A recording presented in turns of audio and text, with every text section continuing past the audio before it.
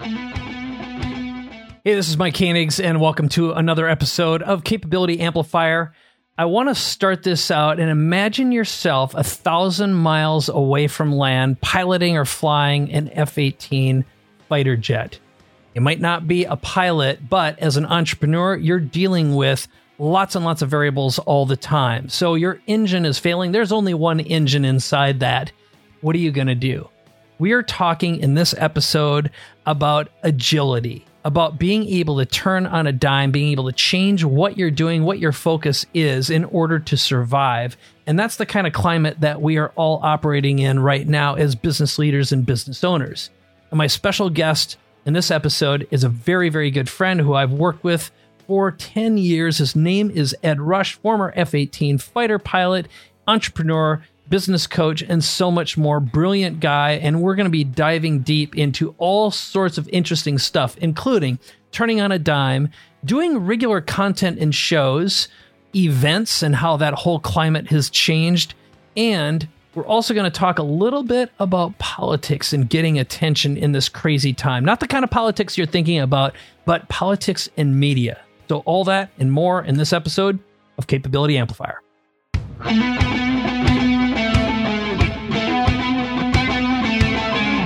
Ed, how you doing, my friend? Mike Koenigs, good to be back in the studio, dude. You just gave us about a 14-hour show that we're going to do in the next 20 minutes, so I can't wait. No, I know. Talk about speed, man. This is it. Yep. This is a Mach 1 show we're going to do. True that. Always. I'm excited. First of all, thanks for coming in our crazy time. So let's begin. We got to fulfill on the big promise. 1,000 miles away from land. You're flying a jet. Tell us the story and how's that relate to everything else we're talking about. In my F-18, I'm flying with 5 other F-18s. We're behind a tanker, an Air Force tanker. We're going from Hickam Air Force Base, which is on Hawaii, all the way to Guam, which is about 2,500 miles away, essentially the distance of the width of the United States of America. About halfway between both of those places, I hear a sound. Sounds in the F-18 typically are bad things. The sound went like this. Doo-doo, doo-doo. That means I have a problem. And then I saw a light. The light was on my cockpit display, and it said LENGPR, which stood for left engine oil pressure. I had an issue. So I immediately did the first thing I had to do, which is to pull my engine back. And I looked, of course, at my engine and realized... So there are actually 2 engines in this thing? All right, that was my mess up. There's going to be one here in just a second. So you were right. You were right. There's going to be one. And what was happening, I didn't know it at the time, but what was happening was my left engine was literally in the process of eating itself. It was tearing itself apart. Something had come down it, and it was beginning to fall apart, and the oil pressure spiking is the beginning of the indication. Now, unless I did exactly what I needed to do in that moment, what would happen after that is the engine would eat itself, the airplane would catch on fire, it would soon explode. Hopefully before the explosion, I would eject. I would land in water that was about a 2-day flight for anyone to come and pick me up. And it's one of the most shark-infested waters in the world. So there's nothing good about this scenario. So I immediately pulled my engine back, actually put my engine completely off, did the emergency procedure, and then realized I'm now a test pilot. The cockpit planner in the F-18, if you look and try to find how much gas you need to go on one engine, it stops at 200 miles. I'm 1,000 miles away from Hawaii and 1,000 miles away from Wake Island, where I was going to go. It stops at 200 miles because the test pilots thought, who in their right mind would fly more than 200 miles with a single engine? I mean, this is a major issue. You land at the closest airport if you have a single engine in an F-18, and here I am 1,000 miles from either place. Well, here's what you do in this situation. The first thing you do is you take a big deep breath. Because pilots over the years have made their biggest mistakes by reacting too fast. You take a big deep breath. The second thing you do in the cockpit, believe it or not, is you smile. When you smile, you tell yourself everything's going to be okay. And the third thing you do is the next most logical thing to get yourself to the destination. And for the next 2 hours, you suck the seat up into your butt. No. So for the next 2 hours, literally all I did was breathe, smile, and make the next most logical step to get to the destination. Breathe and smile. And I got some more gas, and I flew a little lower, and I flew a little longer, and I flew a long time until I got to an airfield at Wake Island where I was talking to the control tower at 25 miles. I was talking to the control tower at 20 miles. At 15 miles, I asked for clearance to land. said, Wake Island, this is a Bearcat 3-1 looking for clearance to land. And they said nothing. At 12 miles, I asked for clearance to land. They said nothing. At 8 miles, they asked for clearance to land. They said nothing. 7 miles, 5 miles, 3 miles. Now, just so you know, it is completely illegal to land an airplane unless the control tower tells you you are cleared to land.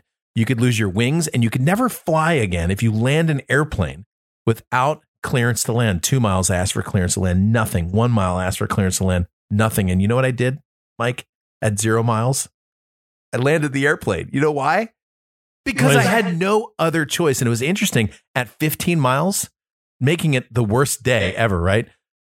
The entirety of Wake Island had a power failure. It was like they knew I was coming. You know, here comes this guy with this problem. And I landed. The control tower guy drove out in a truck and said, thank God you landed.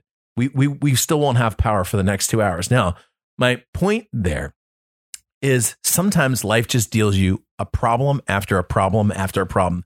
And the tendency is to just throw your hands up and you want to quit. But if you simply breathe, smile, and take the next most logical step to get you to the destination, you can get there. And we live in a world, I mean, we're in the middle of 2020 for crying out loud. We're in the most volatile and versatile business year in the history of business years. You know what now's a great time to do? Breathe, smile, take the next most logical step to get you to the destination, because there's going to be some major winners that come out of this year. Yep, no doubt. I've been saying this for a while, which is my prediction is some of the first trillionaires are going to be created in this insane time right now. And it's going to be faster than you imagine. No question. Everything is going to be on sale as at the time we're recording, let's say either right before or right after the election. Yeah. And the greatest opportunities, the greatest wealth transfer, certainly the greatest shift in power. And I'm not saying good, bad, right, or wrong. These are just is, right? Yeah. It's good or bad based on what you make of it. And the amazing thing, Mike, right now, so for the last 10 years, we have been communicating to a world that has essentially fallen asleep. We've got two parties that have droned people into submission. People have been watching things that are essentially bored them to death. And all of a sudden, in March of 2020, the world woke up. And I'll tell you, man, I've sold more products and training and coaching and events in the last 2 months than I have in the last 2 years combined. And it's because people are finally they've broken out of their stupor, because when times are certain, people get complacent. And when times are uncertain, people invest in speed. And this is where we're at right now. So if you're a business owner, smile, because the opportunities presented to you when you can adjust quickly are incredible. Right on. I couldn't agree more. And, I've said this for a little while. The whole pandemic has been great for my business because people need change. They need fast action. They need results, and they need to reinvent. As I say, the world has been about digitizing, virtualizing, dematerializing. But let's frame this up a little bit, because some of what we're going to talk about today are really an entrepreneur's commitment to agility, speed, and change. And I think that story illustrates it. Also, there's a few things that you've been doing that I want to get into and ask about. One of them is the fact that you started doing daily shows on YouTube, Facebook, Periscope, etc., broadcasting. You did 90 days straight, and then now you're doing two days per week. So I'm going to just talk a little bit about what you've learned through that process, what's worked, what hasn't worked. Also, you I'll just say like strategic coach, a lot of people in the business world had a commitment to a lot of your business revolved around live events. Yeah. Suddenly, no live events. You've walked away. You had to pivot really, really quickly and virtualize, but also you did do some level of physical events. So let's talk a bit about that. And then one of the things that I want to talk to you about today is you have started, one of your dreams and one of your visions has been to run for president of the United States. And you started doing and radio and TV. Yeah, exactly. Yeah. Right. So people always go, why do you want to run for president? I go, because I want to win. So yeah, run and win. Good. But back to Yeah. So let's just dive right in, because these are all interesting. And let's begin with the daily shows. Yeah. So just to frame this up, you call it Ed Talks. You broadcast every day at 10 a.m. Why don't you talk a little bit about what your goals, your outcomes were, and what your biggest learnings are? And I have a couple sub questions to ask, but just curious, was it good for business? Was it worth doing? And what would you do differently? Yeah. So, I mean, to put it into context, roughly 80% of my revenue historically has come in from live events. That's the sales from the tickets to live events, but more it's from what occurs at the event. Product sales, coaching sales, people end up more engaged. That's where most of my revenue has come from. So in March of 2020, I am on stage.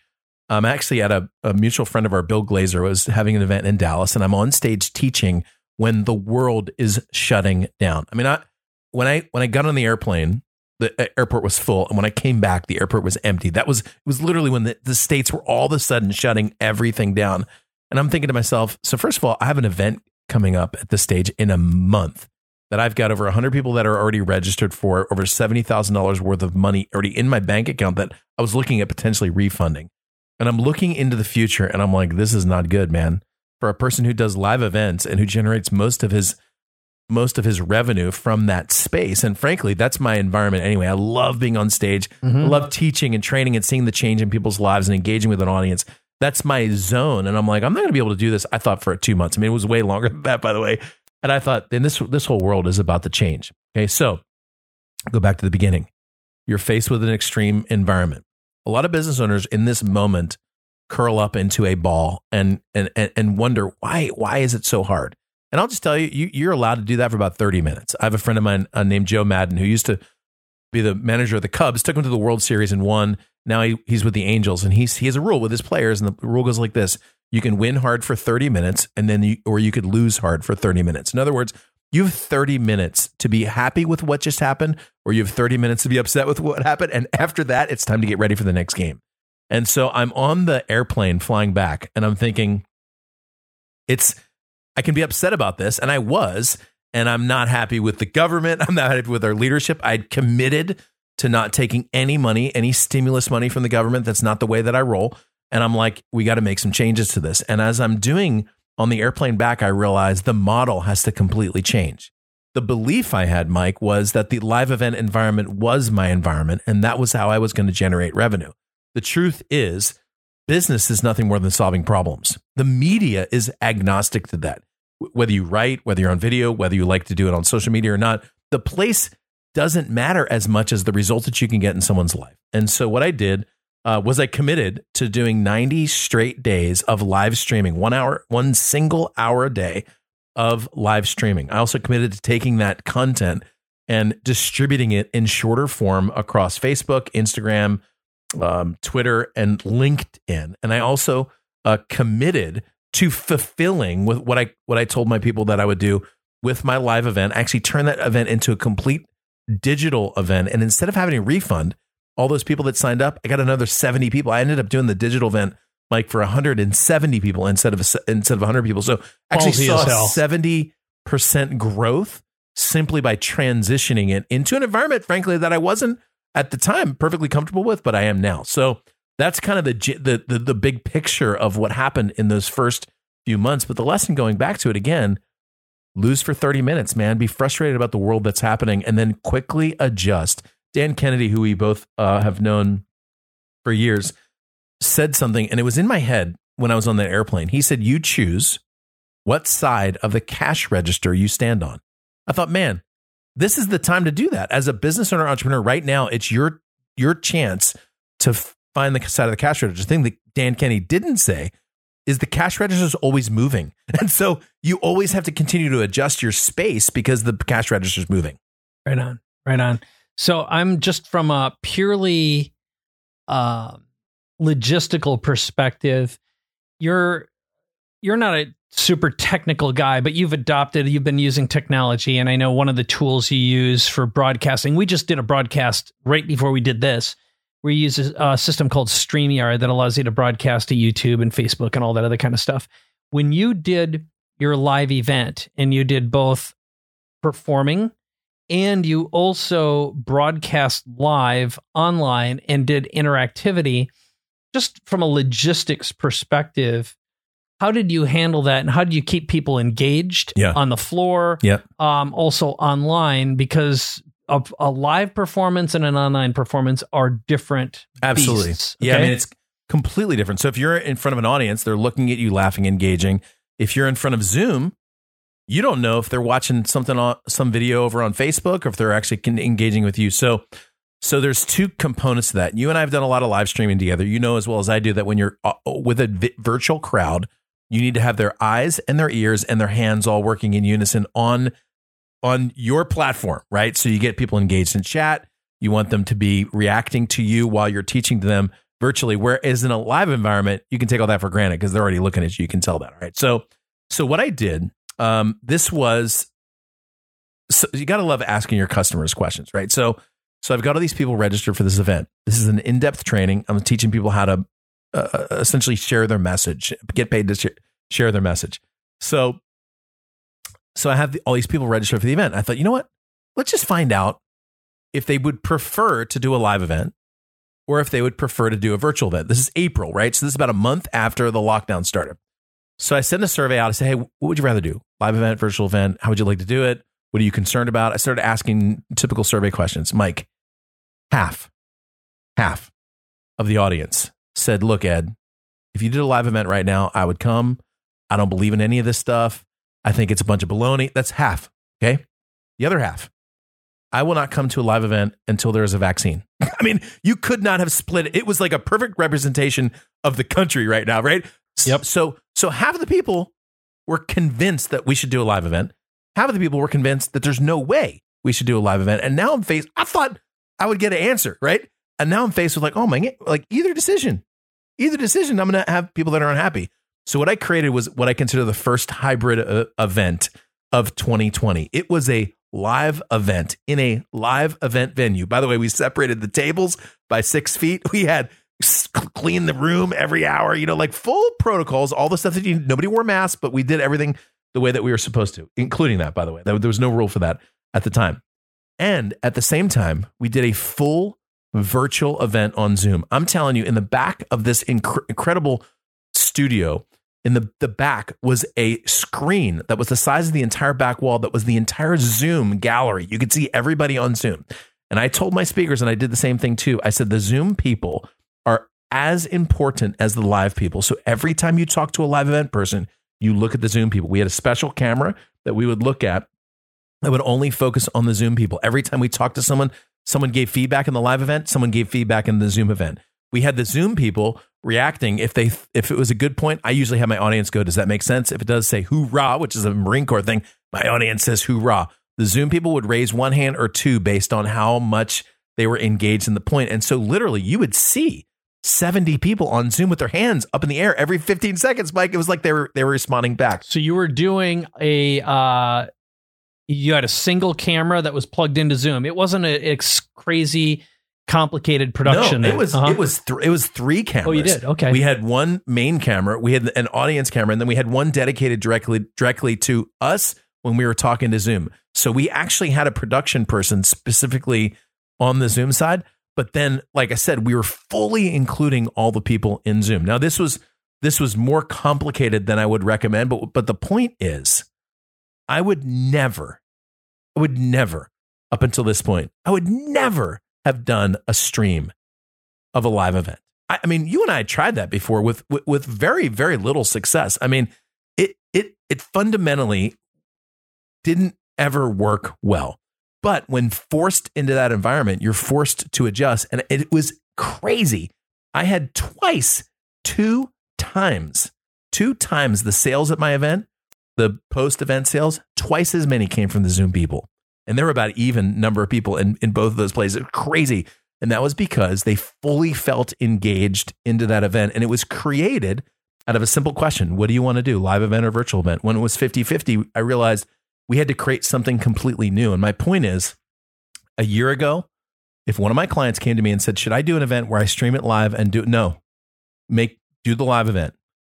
Forget this other thing. But we were forced into a place where we had to create something new. And the something new was so much better than either a live event or a virtual event could have been on its own. It was so much better that we actually created something amazing simply because of the pressure of the marketplace that had been put on us. It was awesome. That's great. And one thing that has happened, so there's a lot of people who have been doing the some variation of hybrid. Even Tony Robbins recently did UPW, which he had said for years and years and years. I always said, hey, I ought to try doing live events. He's like, there's no way. It has to be live. Physical. It has to be. And so when forced to, and I know all the numbers I can't say because I don't think I have permission, but let's just say their sales were way down for the year. And what they managed to do is they did something called a challenge. They had 300,000 people attend that. And that was purely a Facebook thing. And I can't remember, it was a small buck, but got people involved. And from there, sold UPW, which the average ticket sale is $600. Yep. Okay. Pretty good. 22,500 people. And they did a hybridized Zoom thing where everyone got to be on there. And Tony had walls, 16-foot walls on his front, in front of him and behind him. And he could see all the top people. 3,000 people. Yeah. So depending on what tier you bought, you either had inner circle, there were 300, 3,000 who he could see and you could see him. And then everyone else was invisible to him, but you could see him, right? So basically, if you paid more, you could be on a wall, digital wall closer to Tony. That's right. That's right. They created a simulated experience. Now, I love it, man. Again, I can't say I know the numbers, but they sold their primary upsell from there is Business Mastery, which is a $10,000 sale. And I will tell you, the numbers were quite impressive. Yeah. And they learned a lot from it. But it just goes to show that, to the best of my knowledge, that's been the largest event I'm aware of. It was 4 days, a multi-day experience and multi-speaker, the whole ball wax and they figured out a lot of engagement along the way. So my friends, Blue Melnick and Barry Baumgartner, I think you've met them before. They helped produce this along with a couple other production companies. But I mean, massive event. They had like emojis on sticks. So that's how they did reaction responses. Really cool. Dancing and feedback. And it's like typical Tony thing. The usual jumping up and down. You just couldn't massage each other. Jeez. Anyway, it's great to hear that. And so if there was any other big takeaways, like what do you feel contributed to the moment of a transaction and why you had double the sales online versus half in person?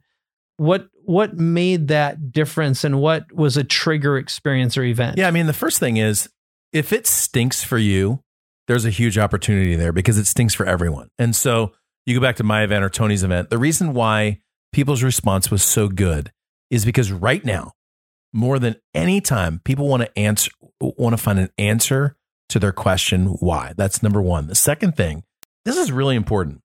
People want something positive in their life. You cannot have a conversation.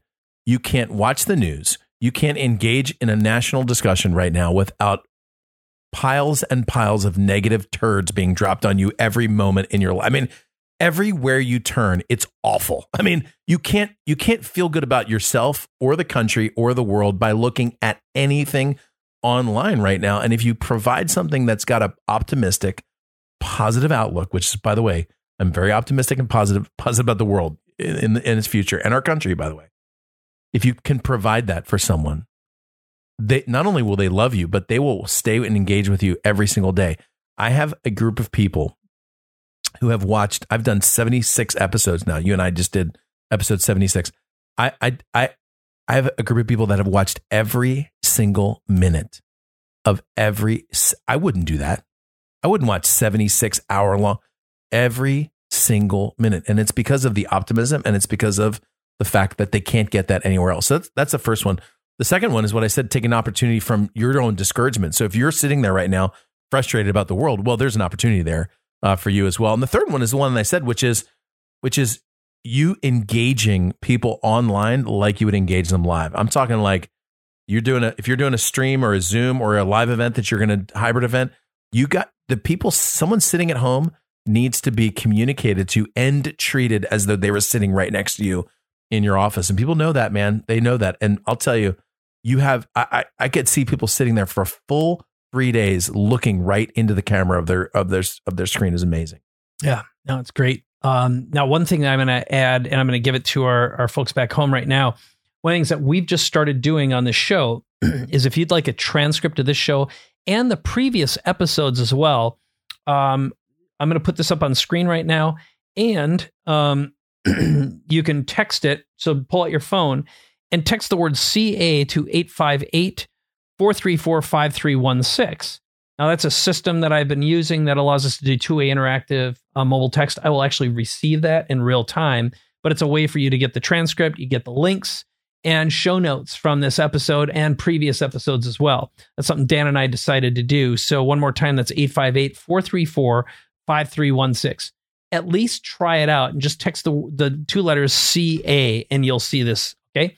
So back to you, Bob. When you respond in the next 30 minutes, you actually get 2 transcripts from the show. Right. 2 for the price of one. Twice. Oh, they're free. Yep. So let's talk a little bit more about show business, okay? Which is presidency, running for that. But here's the reason I'm asking this. You and I haven't talked about this yet. We're going to talk about it during lunch. I had an opportunity thrown my way from Joe Polish, and I'm going to be advertised on radio to 10 to 12,000 radio stations over a period of about 3 to 4 weeks.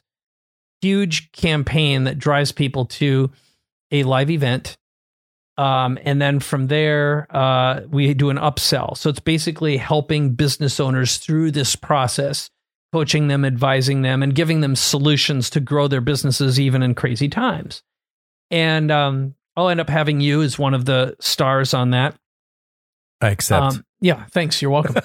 And I don't know what it's going to do other than they've been doing similar things to this. So the background on the business was this company had been doing this for stop smoking cessation, as well as weight loss. And they were doing live events all over the country, and they'd sell like a $400 experience.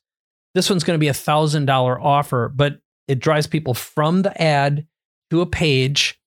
Costs $50 to attend this webinar, which is going to just be a couple hours of really high value content, and then the offer. And they've obviously virtualized it immediately. But I haven't done radio in a long time. I haven't done TV in a long time. And on one hand, at least for a lot of people, it's dead. You know, so many people are cord cutting. However, the 55 and older are still rabid television and radio listeners. Yeah. And you've done a considerable amount of radio. So back when you made your political goals, you went out. So why don't you talk a little bit about getting on radio, getting on TV? Because you did Fox, you did a lot of local, you did some national stuff. But talk a little bit about what that experience is, because I really want, the reason I'm asking this, it's about messaging, getting the general populace interested.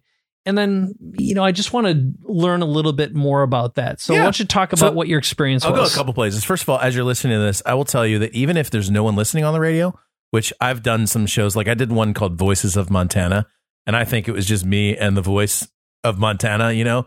But even if it's just a couple, the benefit to radio, to your brand, and TV for that matter, being on TV for your overall brand is actually pretty helpful. So I'll go into some why, but I will tell you, if you're thinking, gosh, I don't even know what I would say, don't worry about that. You can say whatever you want. No one cares. The second thing is, if you get nervous, don't worry about that. You shouldn't be. And the third thing is, getting on radio, TV, or media is so easy right now.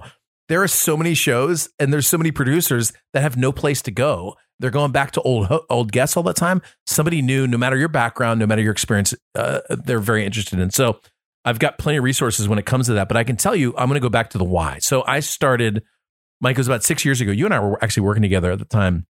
And I go back to this idea of, when you're faced with difficult circumstances, there's 2 ways you can go. You can turn it to frustration, discouragement, worry, doubt, fear, or you can turn it to optimism and a choice to try to make things better. And it was probably about 6 years ago that I was looking at our country, maybe it was 8 years ago, and I was just very discouraged at what I saw. Our national conversation, and we're here in the United States, by the way, if you're listening overseas, but our national conversation is based in fear. It generates anger. And it's the lowest form of dialogue you can have. And just so you know, I'm not a Republican. I'm not a Democrat. I'm not even centrist. I'm an entrepreneur. I'm a person who thinks that the solutions can be created entrepreneurially to our problem. And so I'm looking at our national dialogue, and I'm like, you know what? this is going to go to a dangerous place. And I said that 6 years ago. When you have, like, for example, Mike, if you have a kid that shows up who's 6 years old and he's playing with your kids, if that kid screams at your kids all the time, you can know for sure that his parents scream all the time. Like you can see it in the children. So what we're seeing in our country in terms of the violence is a natural result of our leaders acting the way they do. The children are only acting like the parents, okay? And literally we have emotional children on the streets of our country right now trying to figure out how to enact what their leaders, what their parents have been doing. I saw this coming 6 to 8 years ago, and I realized we need to have a solution to this. But the solution can't be one of the two parties, because if it is, that's only going to contribute to the national extreme discouragement that's happening. And so it was at the time I decided I'm going to start a third party movement. I'm going to raise up over 400 leaders across the country.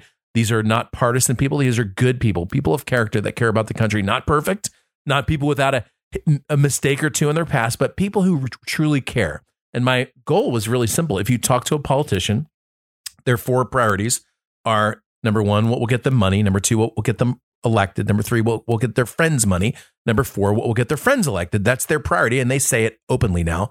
And my goal was to recruit people whose priorities were what's moral, right, and good, and what's best. Number two, what's best for my country. Number three, what's best for my state or my region. And number four, what's best for the world. And by the way, that's not in order. Those are all together in the highest priority. In other words, you can have all four of those together. And when I started to do that is when I started to go on radio. And I did it. I did actually, when I first did radio, I started doing it because I just wanted to learn. I wanted to be able to practice getting asked questions that I didn't know the answer to and see how that worked. And I really liked the part where they would have people call in, because you would get people from all walks of life. You would get people who would call you an idiot, literally right on the radio, which I think is so much fun. And then you would get people who would agree with you, but then engage with you on your ideas. And I really like the idea to just kind of go with the flow and try to see what people are asking and try to answer people's questions. And so I started to do that. I did it just to learn, but then I eventually did it because I thought, man, this is such a great way to communicate. And I've done everything from like shock jock morning radio to like drive time on Sirius XM. Some of my best stuff, by the way, is on Sirius. The last show that I did on Sirius, I looked at my Twitter and I'd been followed by a U.S. senator, like within seconds of me being on the show. It was really cool. Mm-hmm. Anyway, getting on radio is not hard. So the first thing you should know is there's probably 100 radio networks in the 20-mile square radio shows, 20-mile square where you are, including local TV. Okay, let me take it to the local TV producer: CBS, ABC, NBC, Fox. These are people. The last time I was down at my ABC affiliate, I asked the morning producer, I said, how many shows do you typically do a day? She said 6. This is 6, Mike, before 2 in the afternoon. This isn't even the night shows. 6 shows that she has to find something interesting for. Are you kidding me? 6 shows every single day. I mean, like, I couldn't believe. And she was so thrilled that I would take the time to drive down and simply talk to their viewers a little bit. It was when we had that issue with Iran back in January, back when we thought that was like the biggest issue we were going to face this year, you know? And anyway, my point is they need you, right? So the way that I started this is I just started connecting with the local people on LinkedIn. Find your local TV networks, find the producers. There's usually 2 or 3 of them. Connect with them on LinkedIn. Tell them, here's my expertise. If you ever need me, here's my number. I will tell you within a week, you'll be texting that person. And you can get on their show. Now, are you going to get 1 million subscribers from your local ABC affiliate? No. But what you are going to get is a video that you can put on your website. And you will. I tell you, every single time I go on local TV, I always get text messages and Facebook hits from friends of mine who saw it. I don't know what they were doing watching the TV at 6 o'clock at night, but they saw it. So that's TV. Radio is even easier. Radio requires you to have a phone and for you to be able to answer a couple questions. And I always tell people, don't worry about the questions. People always get nervous. Like, what if they ask me a question I don't want to answer? This isn't the Kavanaugh trial, okay?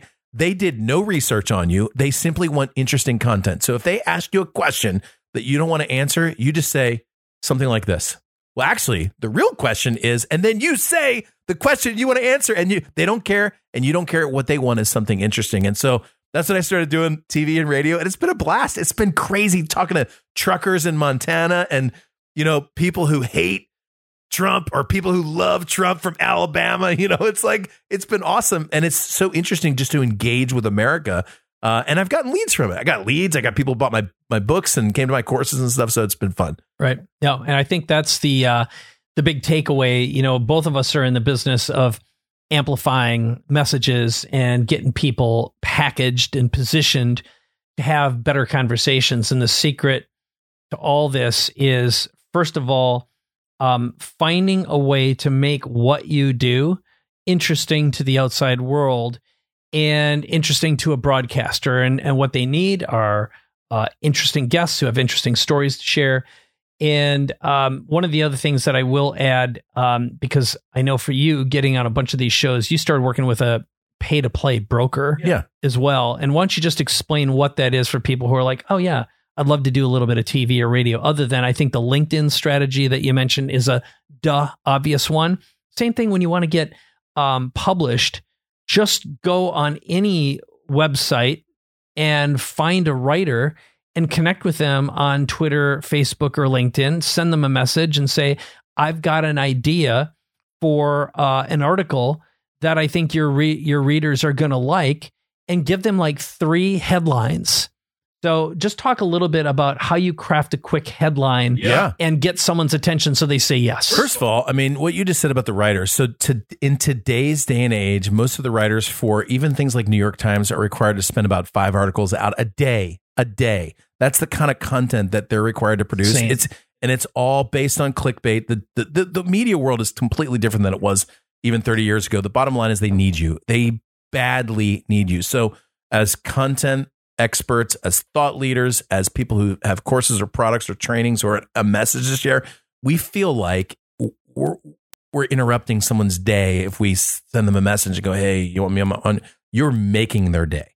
They badly need you, and your willingness to reach out, they're usually thrilled by that. So like I said, LinkedIn's a really great place to start, or read someone's article, tell them you've been reading their column, say you've got some ideas on this. I'd be happy to contribute if you want to. You'd be amazed at how many people would take you up on that.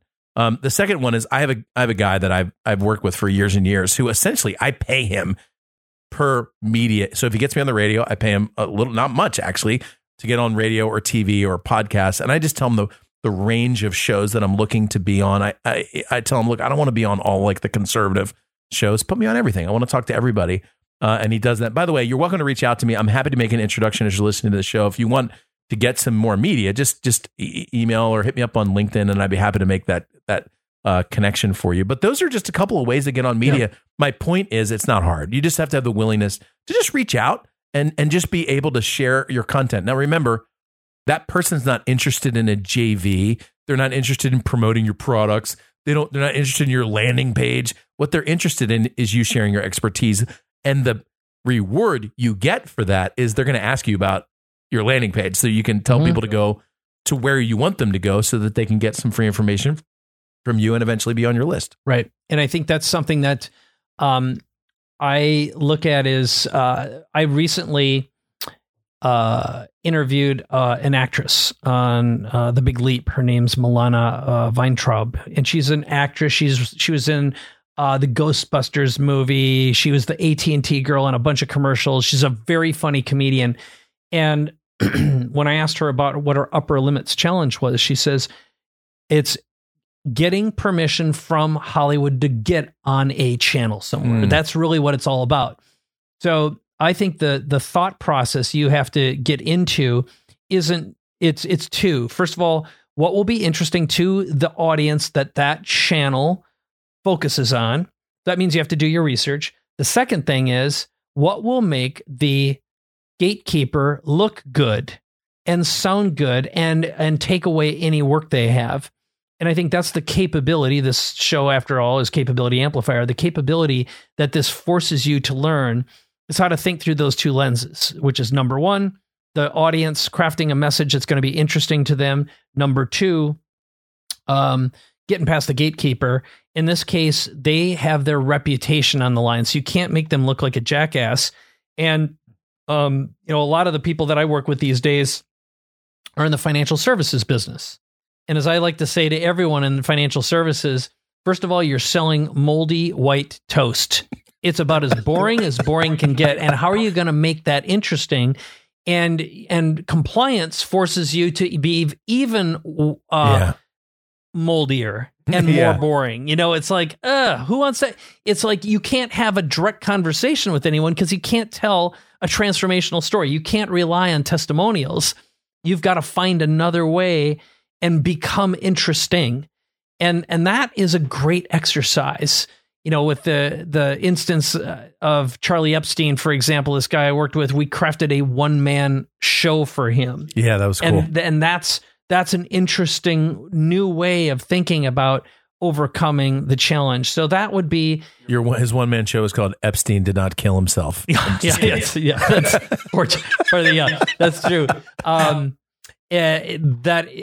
I won't even go down that path. So I have a friend, his last name... He may be alive by the time this show airs. He may come back. You never know. His last name, his name's Jeffrey... It's Madoff, not Madoff, okay? And that's something he has to write. It's like no relation. We say it differently. I remember when I was in flight school when the Oklahoma City bombing went down, and I remember thinking, damn, I feel bad for the Timothy McVeighs around the world that are like, oh, my name... All of a sudden, now it's Tim. So go ahead. Yeah, there you go. Well, anyway, so the point is everything right now, more than ever before, is about crafting great stories. Yep. And deciding, and this is really, it is a binary decision. Are you going to succumb to the world of clickbait and outrage, or are you going to keep things on the up and up and play the long game? Yeah. And the long game now is that of gaining permission to the channel, the audience you want to get to. And you have to realize that first and foremost, you are in the attention getting business. It's part of the reason, I think, if there was a theme that we had here is we did this in reverse order, but it's your commitment to doing daily shows, for example. Yeah. That was one of them. Getting on and broadcasting every day using easy technology and having something to talk about. Number two, it's being able to go outside your comfort zone and learn a new capability, which even though it'd be like TV and radio, it's like, yes, practice. You got to hone your conversation and you just got to go out there and be a jackass in front of an audience potentially and fall on your face a few times. Be okay with that. Yeah. Yep. And then the third one was when it comes to monetization, what you did with pivoting literally. And I remember when COVID was just starting and you were doing this event and I'm like, what a rotten business to be in. And I remember telling you that. It's like, oh, yuck. Well, it was a huge liability. But interestingly, the liability forced me into action, which is what I appreciate. It's interesting what you were just saying. When I say radio and TV, people get excited. But when I saw Joe Rogan sell his podcast to Spotify for $100 million, bam, I realized if you want a show, you could have a show just like we're having right now. This is radio. Mm-hmm. A show on YouTube where you're streaming every day is TV. In the eyes of a consumer, that's TV. Okay, so as you're thinking about this, just remember you are your own media company nowadays, and you can do anything you want as long as you do the opposite of the moldy toast analogy. Mm-hmm. As long as you're interesting, as long as you have a take on your topic that enlightens people, maybe gives them something a little bit positive. I mean, I call my show the most positive place on the planet for insanely implementable ideas. And I literally have people who go on a vacation for a week and come back and email me and say, I've so badly missed the most positive place on the planet for insanely. I mean, people can engage with stuff like that. Mm-hmm. As long as you can be interesting and positive, you can change the world. Right on. Couldn't agree more. So, well, let's wrap this baby up. And first of all, for people who want to learn more about Ed Rush and join you, follow you, obviously they can head on over to edrush.com. But that's it. Yeah. Anything else that you want to add? Easiest website in the world to remember, edrush.com. It's not TimothyMcVeigh.com or JeffreyEpstein.com. It's very simple. It's edrush.com. So when you go there, there's a little box where you put your email in and you get my weekly, what I call my weekly flight brief. This is a single email I send out every week that's got some very powerful stuff in it, and you'll love it. And so go do that. The other place I'll send you, if you want to check out what I've written recently, it's edrushbook.com. That, by the way, when you get there, you'll see my number one best-selling book called 21 Day Miracle. This was at one point Amazon's #1 business book. I literally have the screenshot of me above Tim Ferriss and Seth Godin. That was awesome. Boing. It was the number 22 book overall, that particular window in Amazon. I was right behind Hillary Clinton's What Happened book. I have that screenshot too, which is pretty cool. But it's been by far my most popular book across the world, and you'll love it. It's fast and it's fun, and it will make you laugh. And I'd love to just engage with you there. Plus, I have a free bit of training for you as well. So it's either EdRush, which is the easiest website to remember, or edrushbook.com, which is the second easiest website to remember. Hit either of those and make sure you hit me up on the socials and say hello. Boom. All right. And next up, this is for you at home. Remember, if you'd like a transcript of this with all the links, all the information in it, you can just text CA to 858-434-5316.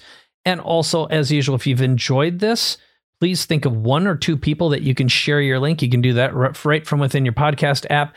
And also, like and comment this podcast. Dan and I enjoy all the feedback that we get. And you can also always head on over to capabilityamplifier.com. And there you can leave an audio message for Dan or I, or you can do it through that text message when you text CA to 858-434-5316. All those text messages actually go directly to me, and I'll engage with you as well. So any ideas, suggestions, recommendations you have for this podcast, we always, always, always love them. Let me know what you thought about Ed today, and check him out as well. So that's it. This is Capability Amplifier. Dan Sullivan and I really, really appreciate the time you spend with us in every episode. And of course, it's been an absolute blast with you, Mr. Ed Rush. So it's good to be here, man. Let's wave to everyone at home if you're watching the video on YouTube. And this is the show. Thanks for watching. Bye-bye.